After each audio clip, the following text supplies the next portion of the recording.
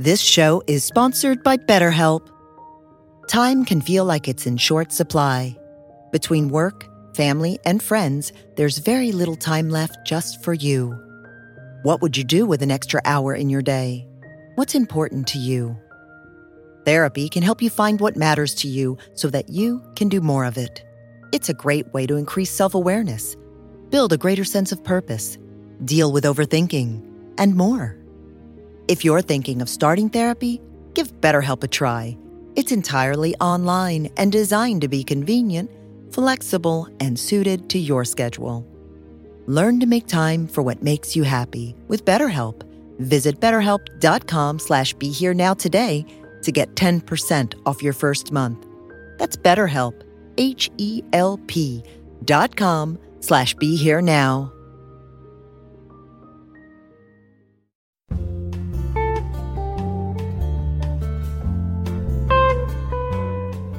Welcome to Dale Borglum's Healing at the Edge.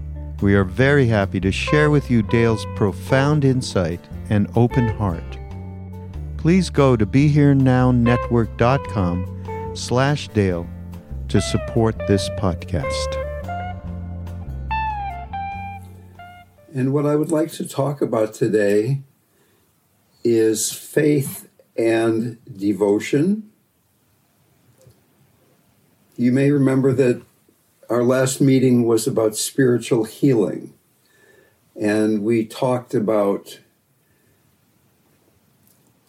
not asking God for favors, but going to a place of wholeness. That spiritual healing is not about looking at differences and places where things are stuck, but being able to be with wholeness in ourselves and with those around us, particularly when there's suffering involved. Clearly, the path to seeing this wholeness goes through the heart, goes through a sense of faith and devotion.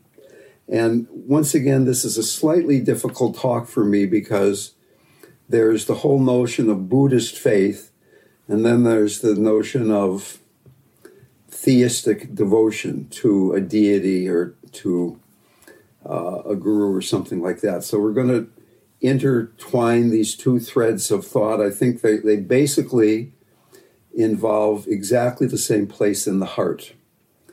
And beyond that, in Tibetan Buddhism, they say very clearly that the path to non-duality runs through the heart, that without devotion and compassion, it's very, very difficult to rest in non-duality.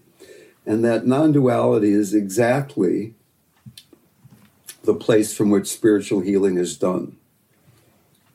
Here is a quote from one of my favorite saints, Saint Therese of Lisieux. She said, "I felt it better to speak to God than about him."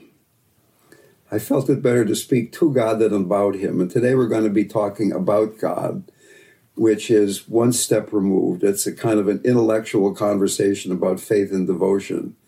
So that to the extent we can make this a living experience, that when we're exploring these ideas together, we can actually go into the love and the faith and the devotion, then so much the better, of course. From a Buddhist perspective, we can have faith in the Four Noble Truths. We can have faith in how mindfulness leads to wisdom, which spirals into letting go of self-clinging, which spirals into more wisdom, etc., etc. The Four Noble Truths, as you know, are there's suffering in life. Suffering is caused by attachment. Let go of attachment, no more suffering. And the Eightfold Noble Path is the way to let go of attachment. That's something we can have faith in. If you really look at this carefully, you'll begin to see in your own life that when you pay attention to how suffering arises, wisdom will begin to arise. We can have faith in the Dharma. We can have faith in the path. We can have faith in what Buddha said, not because he said it, but because by investigating it ourselves, it works. So we begin to go from conditioning to longing for love to love itself. the Buddha said that the awakening of faith or devotion is the dawn of realization, like a great life rising and shining within the heart. Without devotion, you're never going to feel any intimacy between yourself and the teaching or the lineage masters. The importance of devotion was illustrated by Buddha when he likened it to our hands which gather up all spiritual qualities. Buddha also compared devotion to our feet, which are necessary to convey us along the path to Buddhahood. Guru Padmasambhava, the greatest saint in Tibetan Buddhism, explained the power of devotion by saying that if your devotion is characterized by confidence, then realization will arise instantly within you. If your devotion is characterized by confidence, you will immediately be realized. So we all have some devotion, and we have partial devotion. And what Padmasambhava is saying, who is an incarnation of the Buddha, what he is saying is that if you have complete confidence in your devotion, you will be realized. So apparently, none of us have complete confidence. But what we're saying here is that this combination of devotion and confidence, faith, is crucial to the path. And even from a Buddhist standpoint, if you do not have a theistic bone in your body, if you're not somebody who feels comfortable when I start throwing the word God around, which is going to happen really, really soon, then still this whole conversation can be brought back to this notion of faith in the Dharma, faith in the teaching, having confidence in the path. So that what we're talking about now, if you go back to our healing paradigm, we're talking about having motivation for practice. And by realizing how important devotion is, by noticing how when we don't have faith in the Four Noble Truths, we don't have faith in our own practice, we don't have faith in the process of mindfulness revealing how suffering arises in the path to freedom. If we don't have that faith, then practice stagnates. And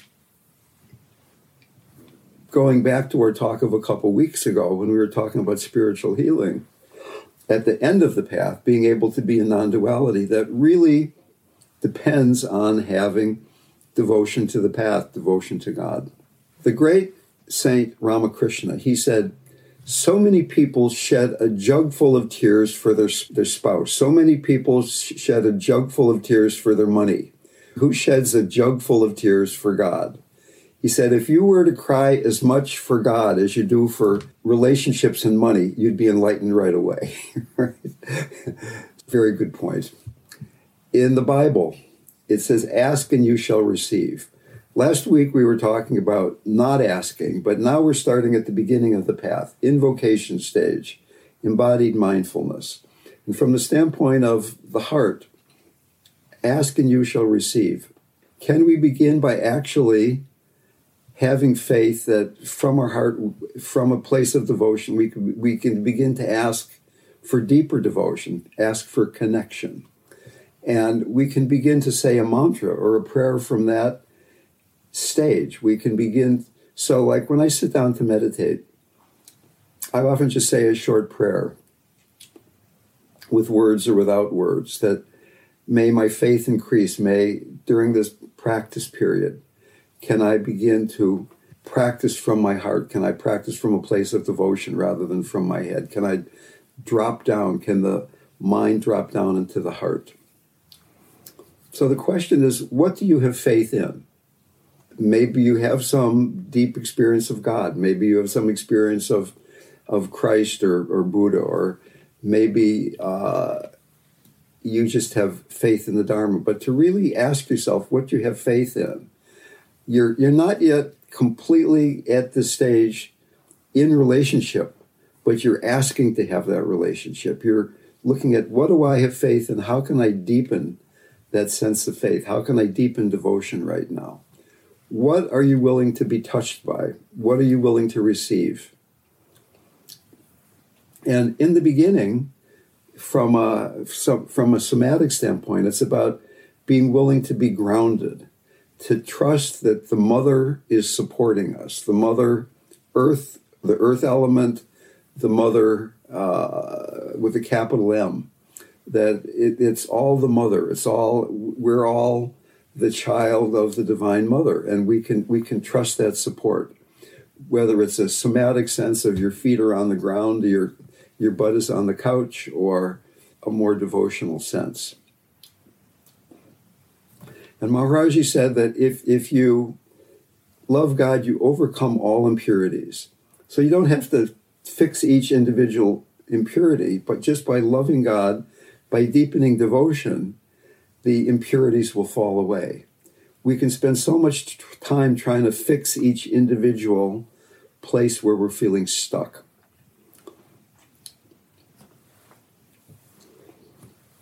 So devotion brings energy and interest to practice.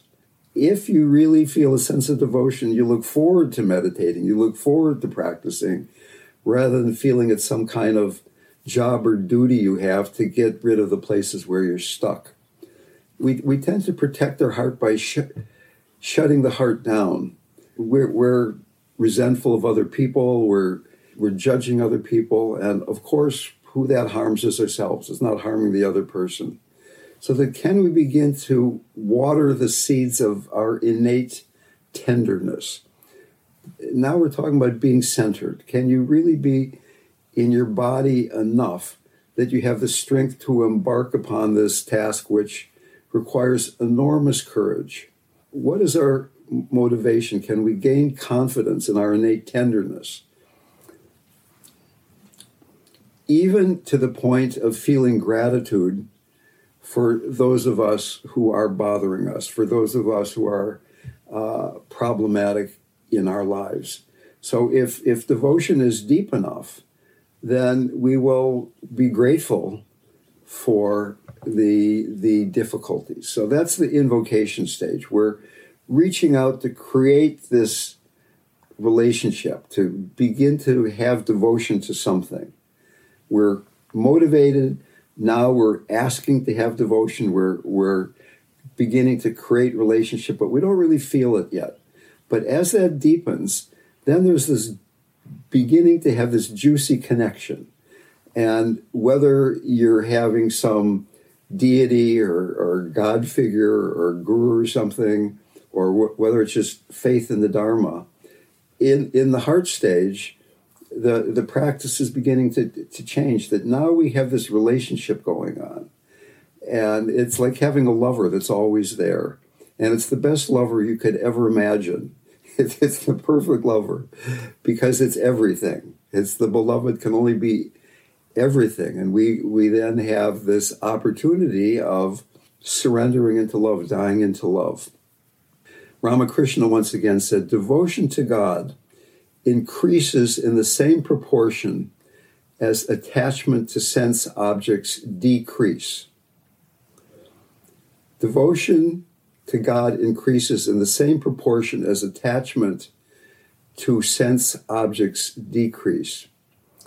Now, that doesn't mean we can't enjoy sense objects, but it means we're not attached to them. We're not lost in them. You can still enjoy a glass of wine and a great meal and a wonderful sunset and somebody you love a lot, but there's not the grasping. We're letting go of holding on, and that it tends to then increase the sense of devotion. Oscar Wilde said, hearts are meant to be broken. Do we try to protect our heart? Do we say, my heart got hurt before, I feel this grief, and I'm protecting myself. I don't want that to happen again. But really, the heart is meant to be broken. It's an exploration of again and again letting the heart be broken. And in fact, the Hasids have this wonderful saying that there is nothing more whole than a broken heart. There is nothing more whole than a broken heart. Can we trust the innate tenderness, the innate loving nature of our heart, even though, again and again, we're wounded in the opening because of our conditioning, because of the places where we're holding?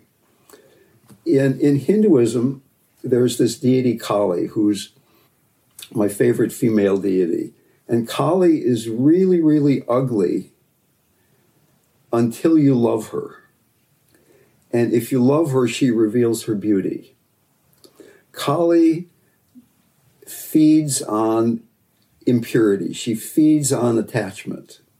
And as long as that's frightening to us, as long as we're pulling back from loving the transformative, destructive, letting go of attachment, Kali is a pretty scary girlfriend.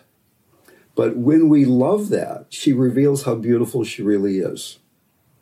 So that often in Tibetan Tantra and Hindu Tantra, these deities are described as the wrathful deities. But really, a much more appropriate adjective would be fierce.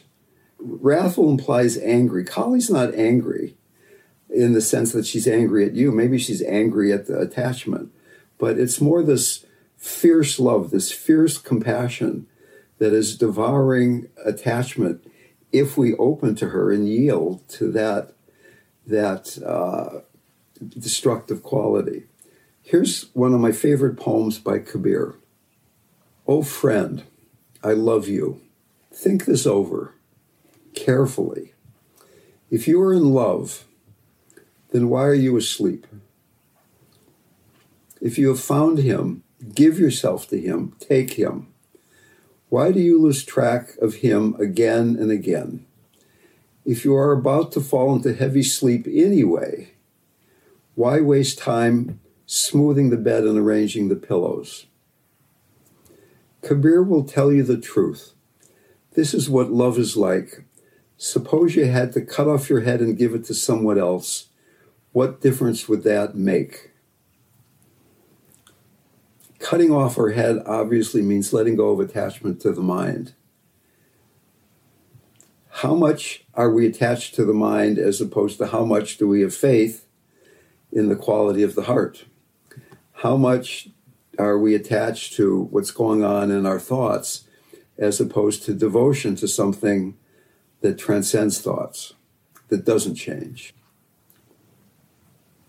So that as this relationship deepens, we can begin to experience grace in each moment, receive grace in each moment. Ramakrishna said, intense love of God is the only thing needed.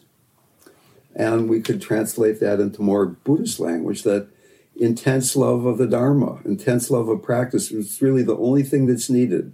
We can have all these complicated conversations about different kinds of practices, but if your motivation is strong enough, if your yearning is strong enough, this relationship will happen. It will purify anything that is still standing between you and surrendering into realization.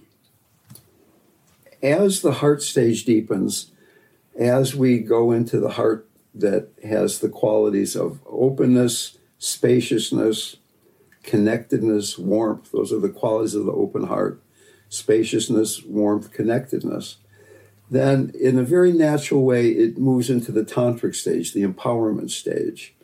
It's the difference between tantra and yoga. Yoga teaches gradually eliminating obstacles through control. And in the first stages of Buddhism, where we're doing that too, we're watching the mind, we're controlling things, we're deepening concentration. In Tantra, we're yearning to connect with everything, even the difficult, even chaos. We're not trying to get away from chaos. And in fact, in Tantra, we can have devotion even to the chaotic, even to the wrathful or ferocious demons. Because the juicier, the more difficult the emotion, the greater the possibility there is for awakening.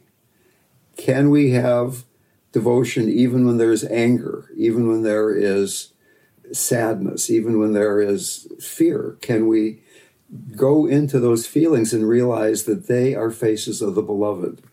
So that rather than this more gradual process of awareness and compassion and wearing away obstacles, we're plunging right into the depth of the obstacle and seeing it no longer as an obstacle, but as something that we can merge with, something that we can realized as part of God's face.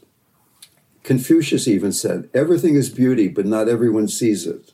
So we're talking now about the difference between regular devotion and tantric devotion.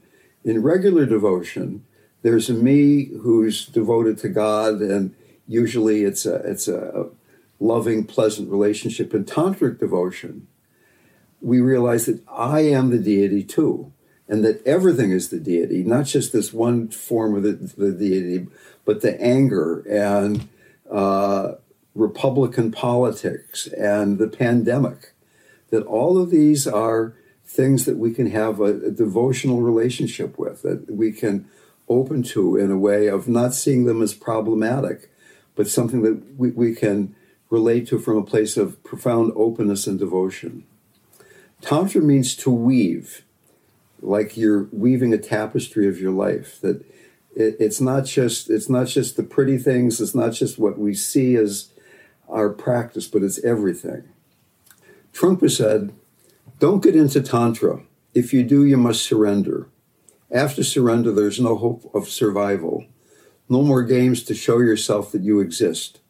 The complete surrender needed is a surrender to groundlessness, no place of security. Opening to grace in every moment is one of the ways of this surrender, seeing no distinction between the mundane and the spiritual, between the sacred and the profane, opening to each moment fully.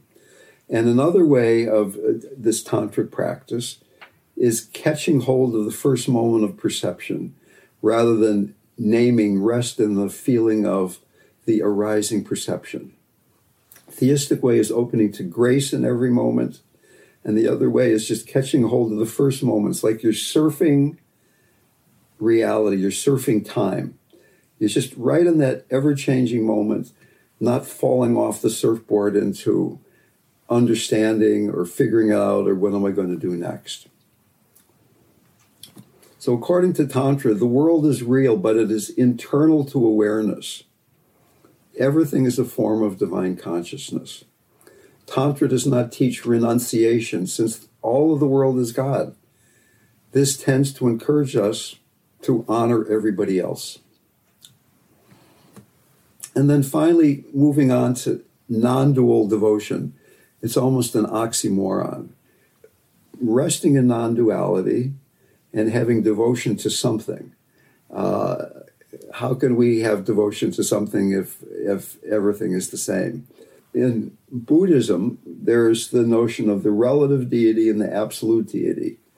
The relative deity that we are beginning to realize that is our nature in Tantra begins to be understood as the absolute deity, that it's not that I'm Hanuman, that I'm a monkey with a tail, but that my true nature is the same of the nature of Hanuman or of Buddha, right? That there's this empty nature.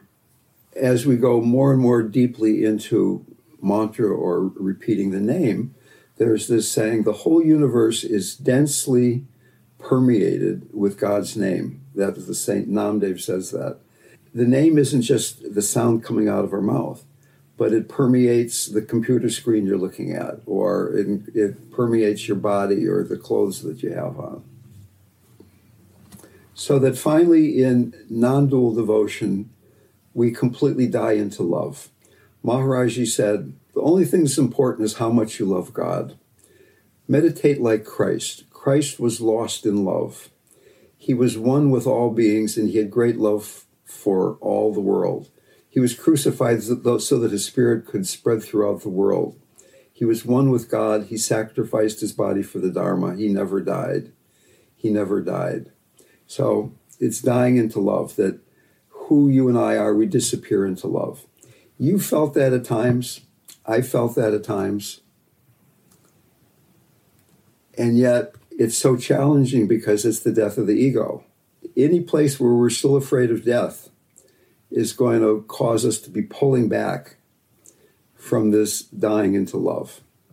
And I'm not suggesting that we don't go to psychotherapy or have body work or deal with our obscurations, quote unquote, at times. But can we also explore just this radical surrender into love? this sense that we don't need to ask God for anything other than just glorifying the nature of reality, glorifying Buddha nature. We can spend lifetimes preparing for this surrender. We can get grounded and centered, and we can really deepen our mindfulness, and we can deepen our concentration, and we can work with compassion for all that we see out there. But how long do we do that until we're saying, okay, now I can surrender into wholeness? And in my experience, that practice of non-dual devotion is best practiced in short bursts, that you spend a minute here, 2 minutes there, just dying into love. Maybe it's hard to do that when you're driving on the freeway or you're listening to the news, but eventually, can we begin to integrate radical surrender into mundane existence? And the answer, of course, is yes.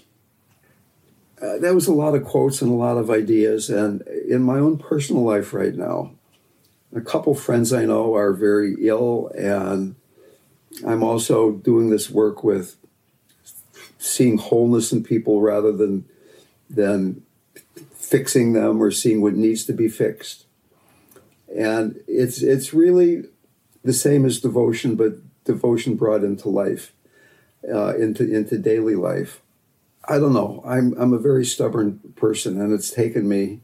I'm going to have a birthday in 2 weeks, and I'm going to be even a year older, apparently. I've had the great blessing of being around so many wonderful teachers, the best teachers in the world that I could find. I would go to them. So I'm not pretending that what I'm saying is an easy thing to do. It's a simple thing. Ask yourself, what is important? What is it that you really want? Have you had the experience of resting in that place? And is there something more important than finding out how to be there all the time? To let go of these delusions of separateness and that I have to protect myself, that my heart got hurt because that person wasn't who I thought she was going to be, that he was going to be. Can you have the courage, the lion-like courage, to trust the innate tenderness, the innate kindness of your heart, rather than having to protect? And again, just with the next breath, surrender into that devotion, surrender into that love, surrender into that which you have faith in. So often there's disappointment in that gap between what we want to be and how we're living.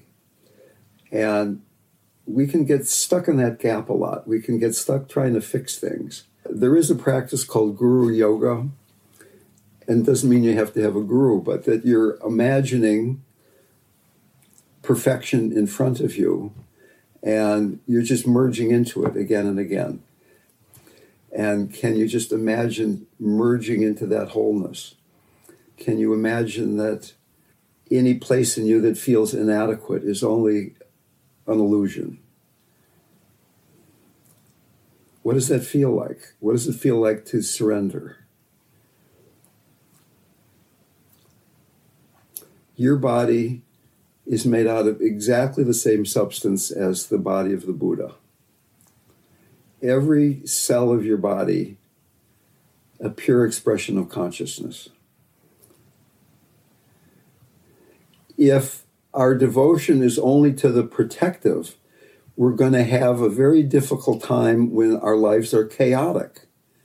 When the bank account goes shooting down instead of shooting up. When the partner is looking at you like, who the hell are you? Or any of those things. When those things are going on, then that's Kali, that's Shiva. Can we keep our heart open then? Or is the heart only open when the environment is being supportive enough? Can you love the chaos? Can you see that the chaos, if God exists, God can only be everything. It's not only the good stuff. It's also the bad stuff, the difficult stuff, the chaos, the war, the cancer, the destruction. And Kali is showing us that. She's destroying the places where we are rejecting certain parts of our existence as divine. She's saying, you don't think that's holy? Here, I'm going to eat that part of you. You don't think that's sacred? I'm going to eat that part of you. Until then you see that everything that remains is just as sacred as everything else. Which doesn't mean that you don't have compassion for the suffering of other people, that you don't work with places where people are caught, where you still are caught yourself at times. In the West, I think that it's really useful for people to begin to more deeply investigate their relationship with the fierce and wrathful and the transformative and the destructive qualities of the sacred. Tantric devotion and then non-dual devotion can't happen until we feel strong enough and empowered enough and embodied enough to be able to deal with Kali and her destructive nature.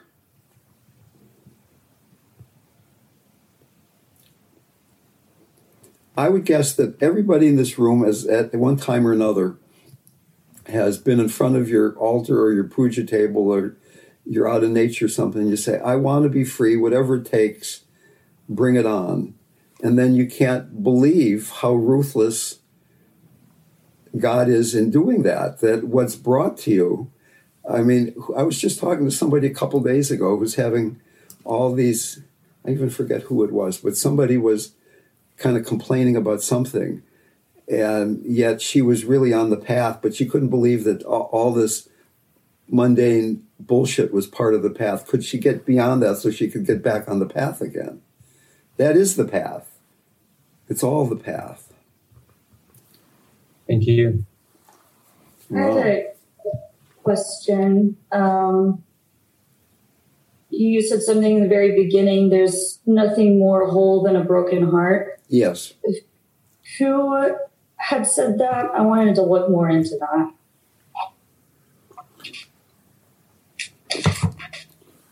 Well, what is a broken heart? A broken heart is one that has broken open, that we're not holding it together. We're not saying, my heart is protected, it's all in one piece, but it's been shattered by our experience. It's been broken by the death of those we love. It's been broken by the finite, clunky nature of having a body that we're dragging around. It's broken by looking at how much suffering we see around us and how much ignorance and aggression there is in the world. So that when we finally allow ourselves to have a broken heart, then it's whole. As long as we're not wanting it to be broken, we're not really being with the entirety of the heart. Broken doesn't mean something's wrong with it. It means it's broken open. And in fact, several teachers say very directly that in those places where your heart is broken, there God can enter in. It's in the broken places, it's in the cracks that God enters in and becomes alive. As long as the heart is one big piece, there's not a space for the sacred to enter in. So, I mean, it is a slightly misleading metaphor. Broken sounds like it's a bad thing, but it's cracked open. It's not protected anymore. And it's willing to be broken moment to moment to moment. I mean, right now, I had high hopes for today's talk, and I felt it was a little bit mindy. I didn't feel my heart as much as I would like during the talk today. I'll admit that. As I say that, as I feel that, can my heart break a little bit? Can I realize that, okay, some days my energy's this way, some days it's that way? Just being in this room, some of you have been here for the last year. We've been doing this since March of, just when the pandemic begun. And I know some of you quite well, some of you a bit, and some of you not at all. But I know a lot of stories about what's going on in the lives of people in this room.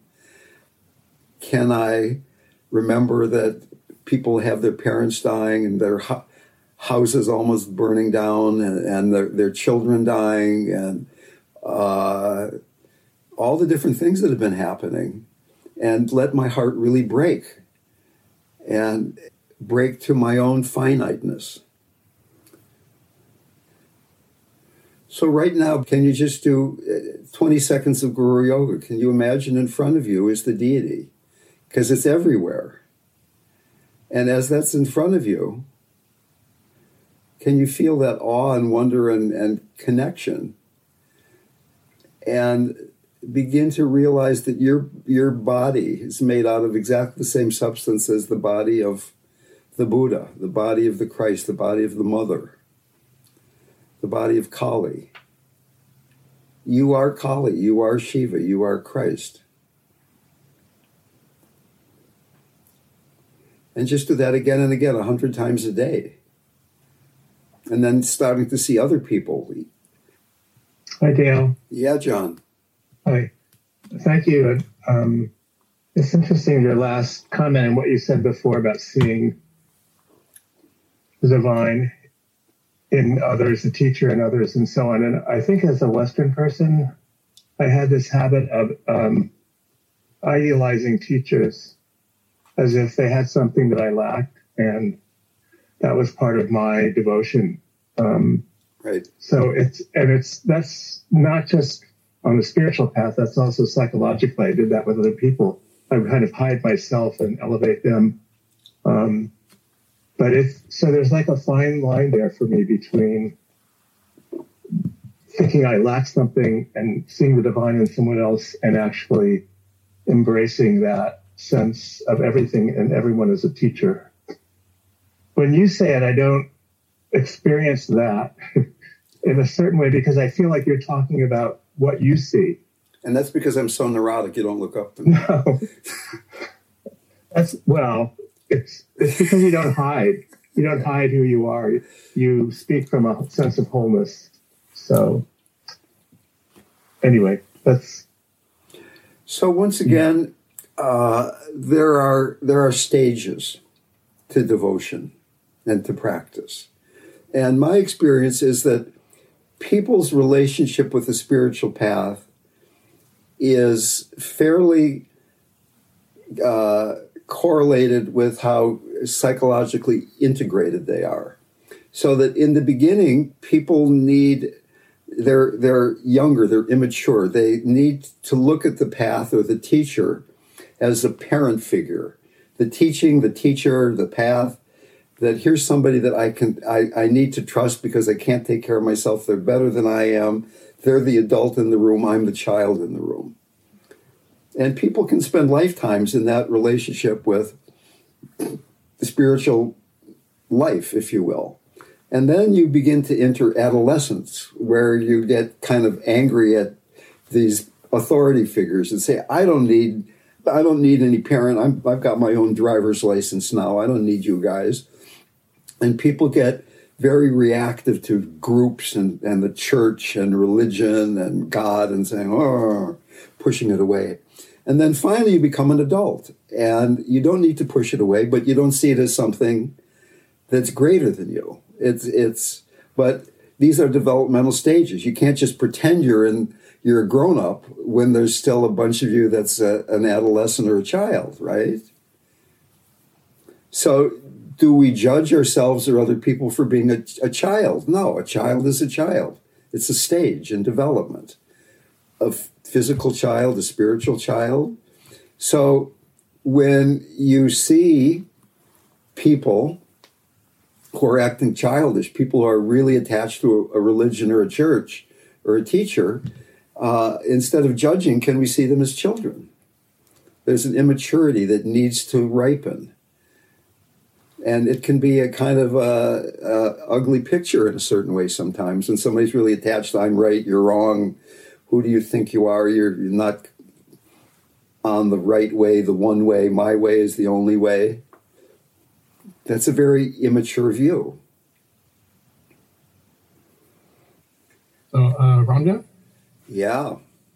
So there's a question on the chat for you about, could you address the idea that there are dangerous people that need to be acknowledged as dangerous? Yeah, I don't know why that's a question. I mean, of course there are dangerous people. I mean, I have, there are people that have these big discussions.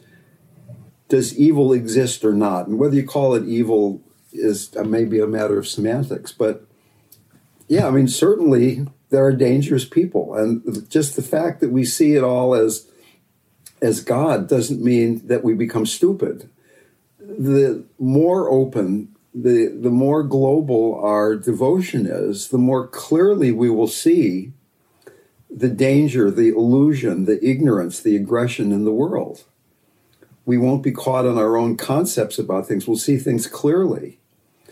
And a fierce compassion, which is able to say no, a fierce love that's able to love the dangerous, but realize the dangerous nature, is certainly the outcome of practice here. So that devotion doesn't mean we become kind of insipid.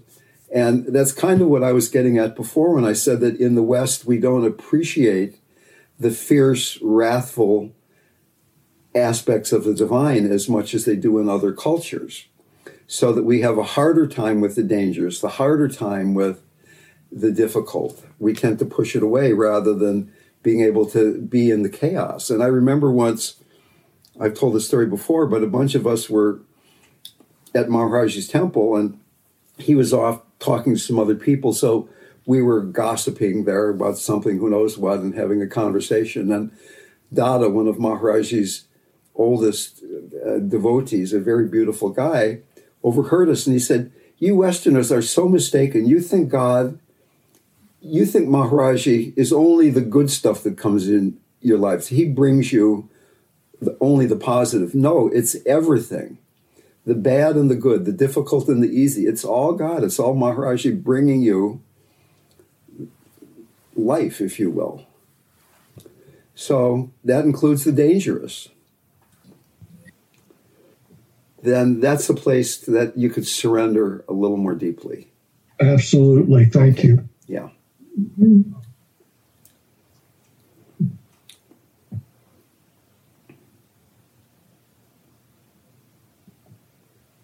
Okay, why don't we do a guided meditation for 20 minutes?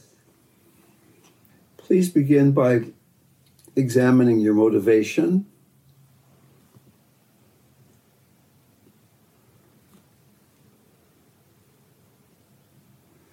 Remembering times when you have felt deep devotion, deep faith.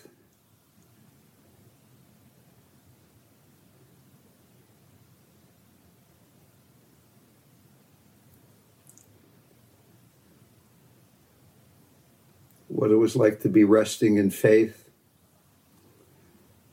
and how again and again our need to understand and improve pulls us out of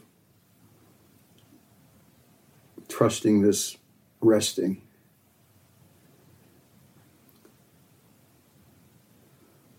What would it be like to rest in this faith moment to moment, minute to minute, day to day?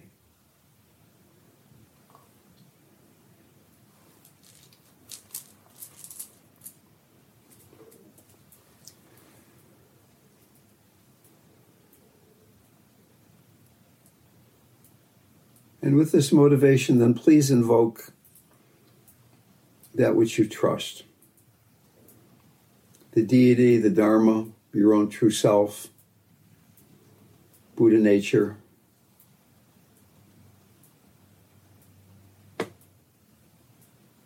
Kali.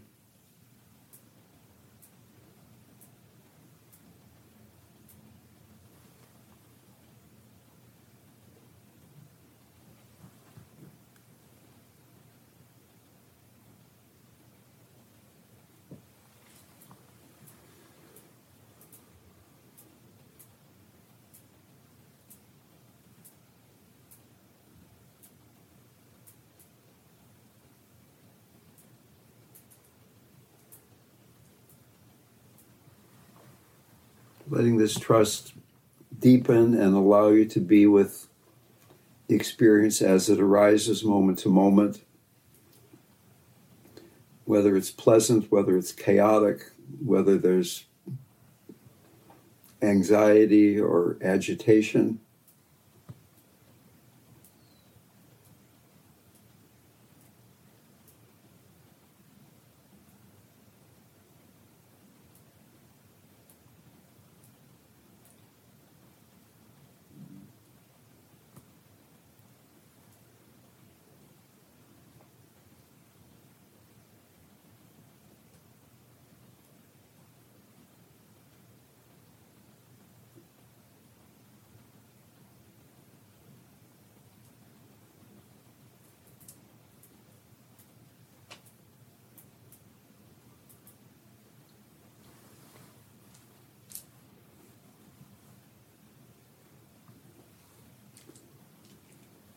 What are you willing to reach out for? What are you willing to be touched by?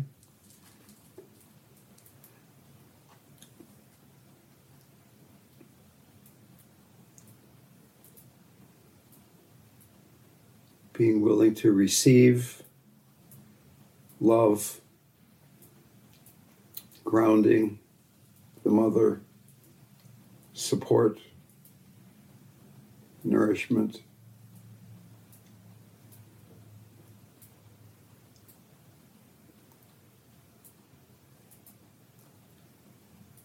If you love God, you overcome all impurities.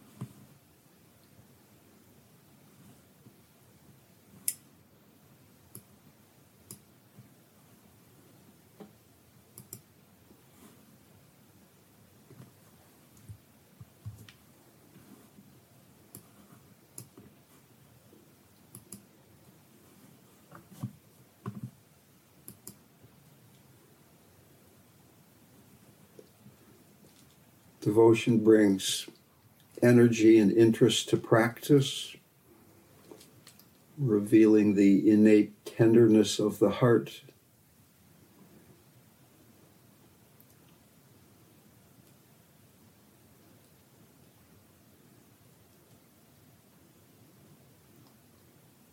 There's nothing more whole than a broken heart.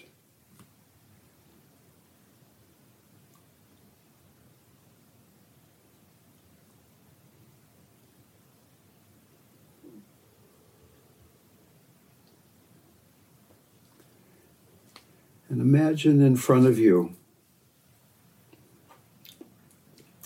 the embodiment of that which you invoked in the beginning.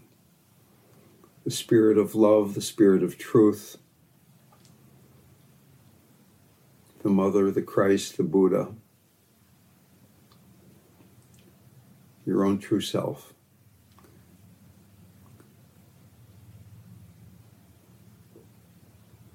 This being is made out of pure consciousness, radiant golden light.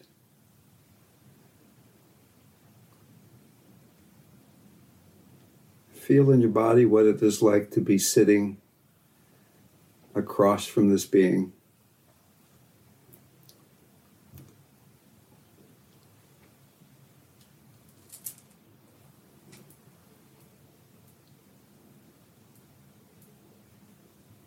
Feeling deepening love, devotion.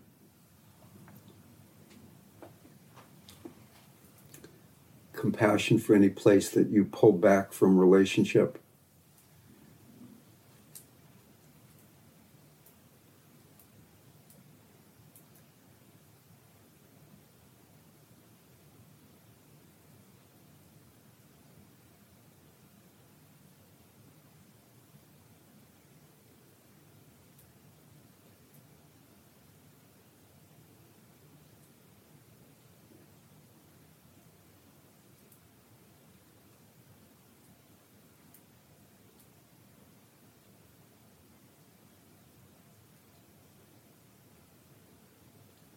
And out of the heart of this being comes a ray of golden light into your body.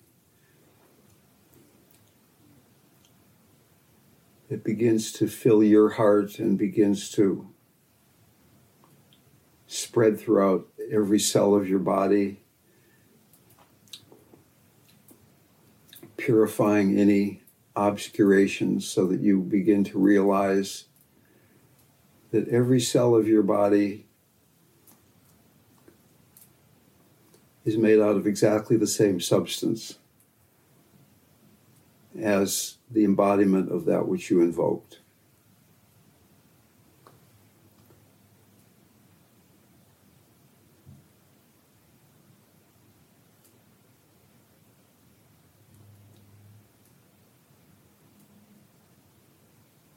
Pure consciousness.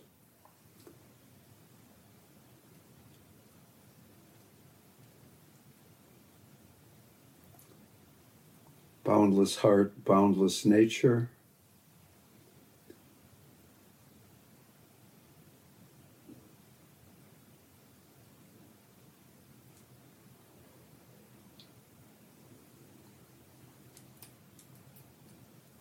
And very gradually then your body and the body of that which you invoke begins to come towards each other until they merge into one body, the shape of your body. You in no way separate from the embodiment of perfection and wisdom.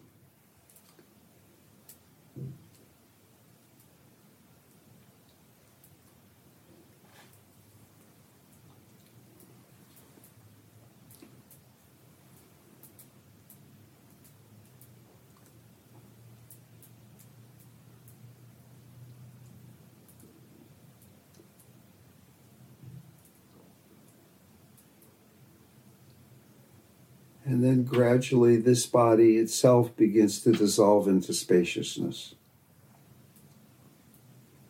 That even though you're still sitting in your room, you are also infinite spaciousness. Even though you're sitting there embodied, breathing, grounded and centered,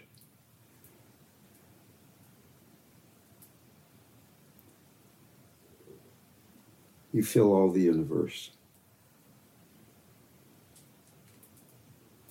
Consciousness inside your physical body,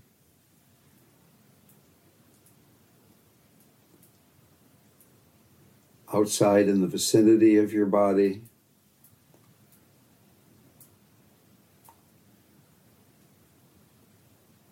filling the room in which you're sitting.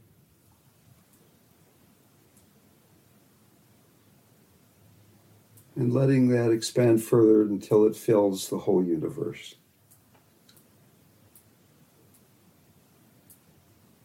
At one and the same time, finite and infinite, human and divine. Not lost in either the dual nor the non-dual.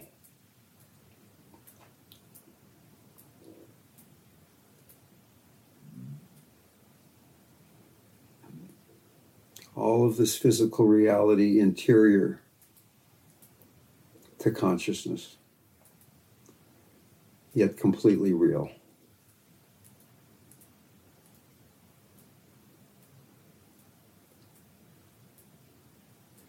In this openness, there is naturally arising compassionate activity. Any place where there is discomfort in the body or in the mind, any place that you know there is pain in others, the devotional, open, compassionate heart meets that experience. Compassion supporting this open devotion so that suffering doesn't automatically cause the heart to close. The heart can remain broken open, even though there is vast suffering on this earth plane.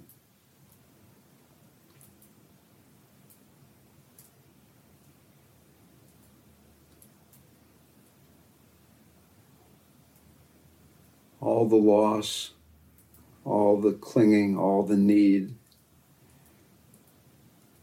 all the death and destruction, the chaos, as well as the beauty, the generosity.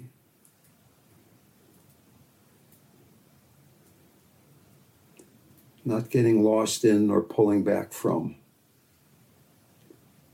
any of it.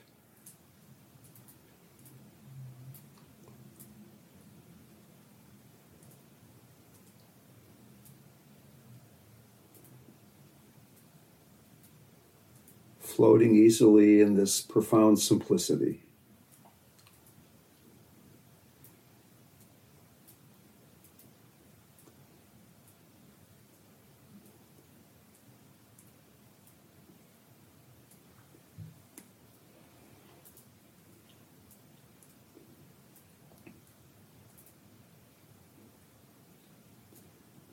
Always remembering that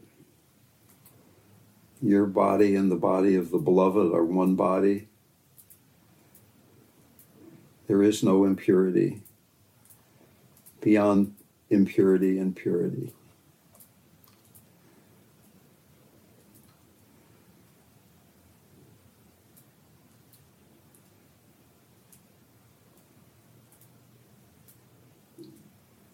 Can we rest in this boundless spaciousness and at the same time be with the next out-breath, the letting go, dying into this letting go, the next in-breath being born again.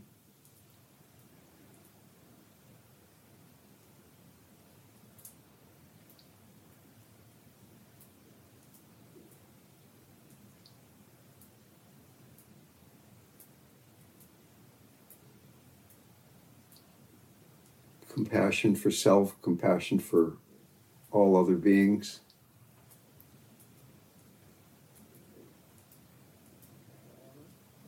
Compassion, our true nature, a state of being, rather than something we have to try to do better at.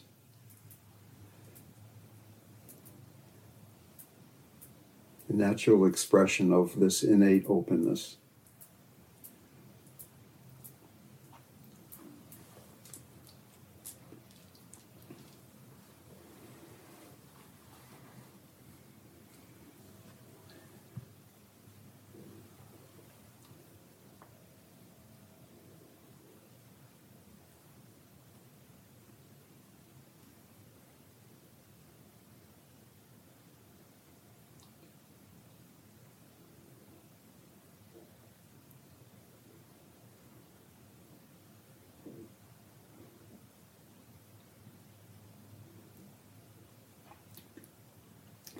May all beings be free from suffering. May they realize the free and boundless nature of their minds.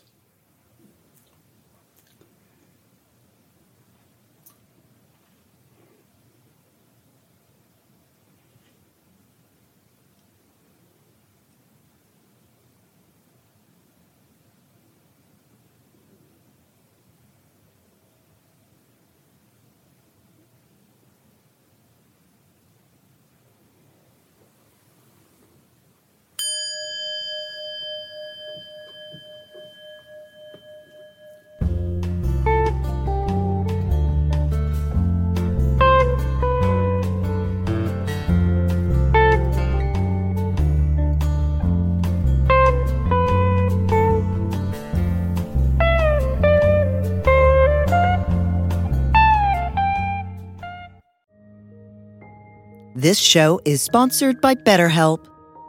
Time can feel like it's in short supply. Between work, family, and friends, there's very little time left just for you. What would you do with an extra hour in your day? What's important to you? Therapy can help you find what matters to you so that you can do more of it.